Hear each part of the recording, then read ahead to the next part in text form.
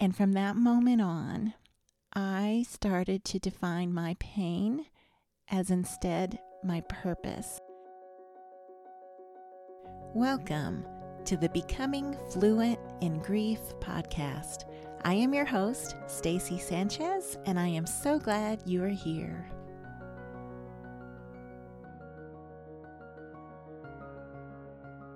Grief. Have you ever been in a place like grief? It's almost as if you stepped off into a foreign country. You look around, nothing looks familiar. You have no way to express what you're feeling in your heart in a way that other people can understand. Everything seems different. Nothing seems the same. And yet here you are. Grief. How do we walk out this journey of grief and do it well? I think it takes becoming fluent in the language of grief. And that's what this podcast is all about. I don't have all the answers, but I have walked the journey of grief. And I hope that together, as we share an honest conversation, as we dig deep into grief to mine the treasures that are tucked into this season of life, that we can find the tools that we need to become fluent so that we can not only live this journey out, but that we can live it out well. All right, let's get to it.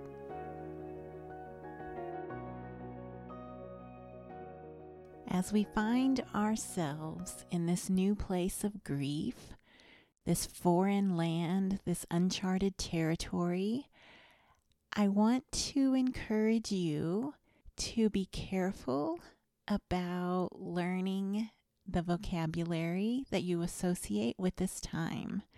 As we become fluent in grief, we get to define what this season of life looks like to us. We get to define what the feelings are going to become to us. We get to define what meaning we are going to take from this season. If you stop and think about that, placing your definition on all that is new to you in this place, there is a comfort to be found there. And what I mean by placing a definition is simply choosing to see what others might not see in a time of grief. Choosing to see the positive, choosing to see the blessing, choosing to see the purpose, choosing to see beyond the loss to what God can do if you give it to Him to do with.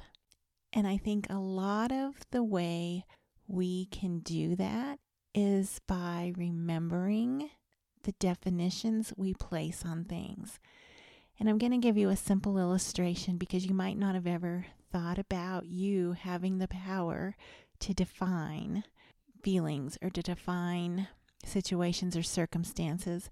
But a simple illustration when we think about becoming fluent in a language is simply understanding the depth of a word, right? I know, I will admit I am a word buff. I love words because words are powerful. And that's why I want to encourage you to choose wisely the definitions and the words that you place to your feelings and your emotions and your response to grief. Take the word alone.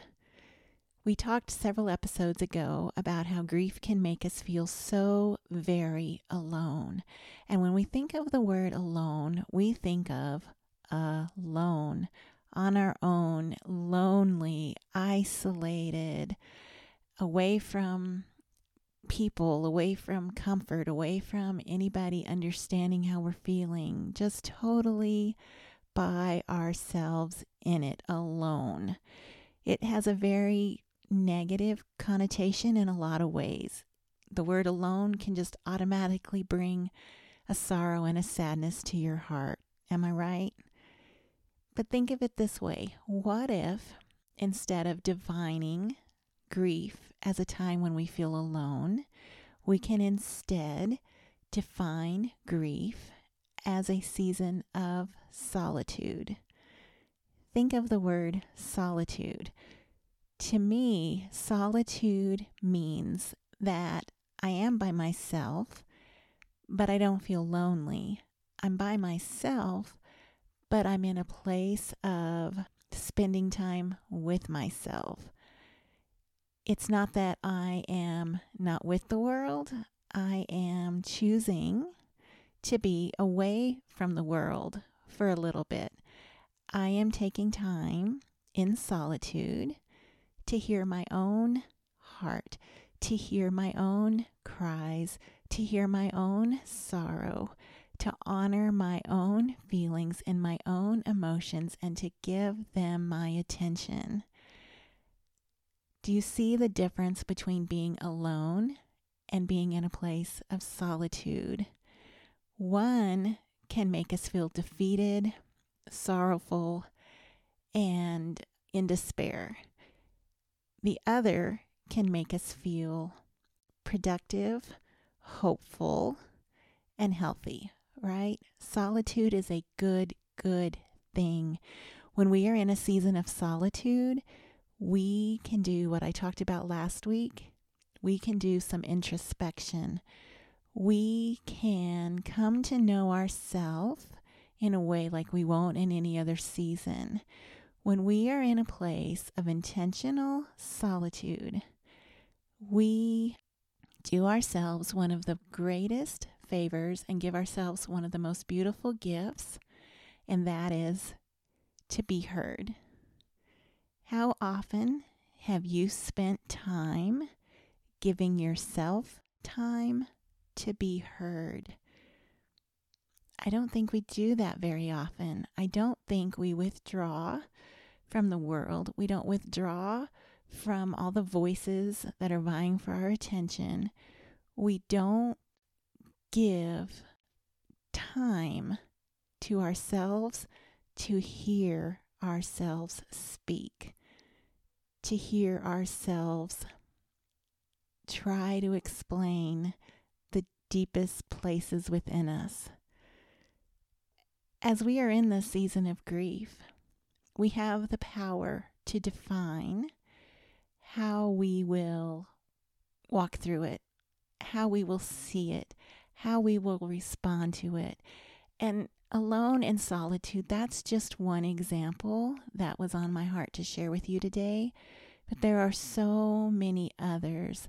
And what I want you to do, or what I want to encourage you to do, is to be mindful when you start to feel an emotion, when you start to come face to face with a feeling. Stop and ask yourself, how do I want to choose to define this moment, to define this feeling, maybe even to define a memory, to define a hurt? Because the way you choose to define it makes all the difference in how you will receive it and move forward with it. The power is in your hands. Only you can choose what you're going to do with it. I know when I first lost my husband, in the moments, the seconds of having found him there, he had a sudden heart attack, and I missed getting to him by seconds. You know, when I found him there, his lips were still moving. It was just within a second or so of having lost him. But in that moment, I heard myself say out loud, "Don't worry, handsome. Don't worry. I'm going to make this count." And then I looked up towards heaven and I said, "And don't worry, God, with your help, I'm going to make this count. I promise you." And then I looked at my man and I promised him. Now, I can guarantee you that in that moment, that was nothing but God speaking through me, because that's not something I would have thought to say in that moment. But I did. God graced me with those words. And from that moment on, I started to define my pain as instead my purpose. It became what got me out of bed in the morning. It became what kept me going. I didn't see it as pain. I defined it as purpose. God's going to use this to make it count.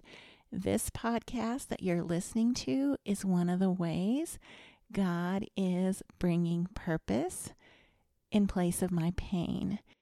This podcast is the way I chose to define that moment in my life, not as a pain, but as a purpose. We have the power to define the pain. We have the power to define the loss. We can choose to see it however we decide to see it. And granted, our definition does not undo what has been done. Our definition does not bring back the one that we lost. It does not change that particular situation or circumstance. But I guarantee you this, the way you define that loss most definitely does change the future. It changes the way you grow in it, the way you go in it, the way you allow it to either help you become better or you allow it to make you become bitter. The way you choose to see it as something that now has you completely alone, or the way you choose to see it that now it's something that has drawn you into this place of solitude, hopefully not only just with yourself, but with your God. You do have that control. While death is out of our control, and we talked several episodes ago that there's not one thing we can do to change that, we can change the way we respond to it, the way we see it, the way we choose to define it, and the way we choose to let it define our next step and our next thought and our next decision. You have that power. It's up to you. As you are going through this season of grief, choose carefully the definitions that you assign to this season. Spend time in solitude, not alone, but in solitude with yourself, listening to yourself, honoring what yourself is telling you in this season, listening beyond the hurt, beyond the grief, beyond the sorrow, to what is next, to what can come from it, to what purpose you can bring to your own pain. Because I guarantee you, there is good that can come from something that seems so terribly bad. But it starts with your definition. It starts with the way you choose to see it, and you choose to define it for you. If we can apply appropriate definitions in our season of grief, we take another step in becoming fluent in the language of grief.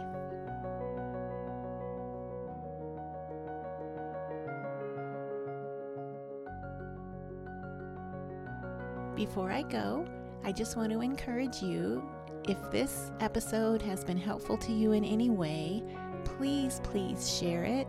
There are so many people out there who are walking through grief, and if anything that is said here can encourage them or help them or strengthen them, then that would bless my heart no end.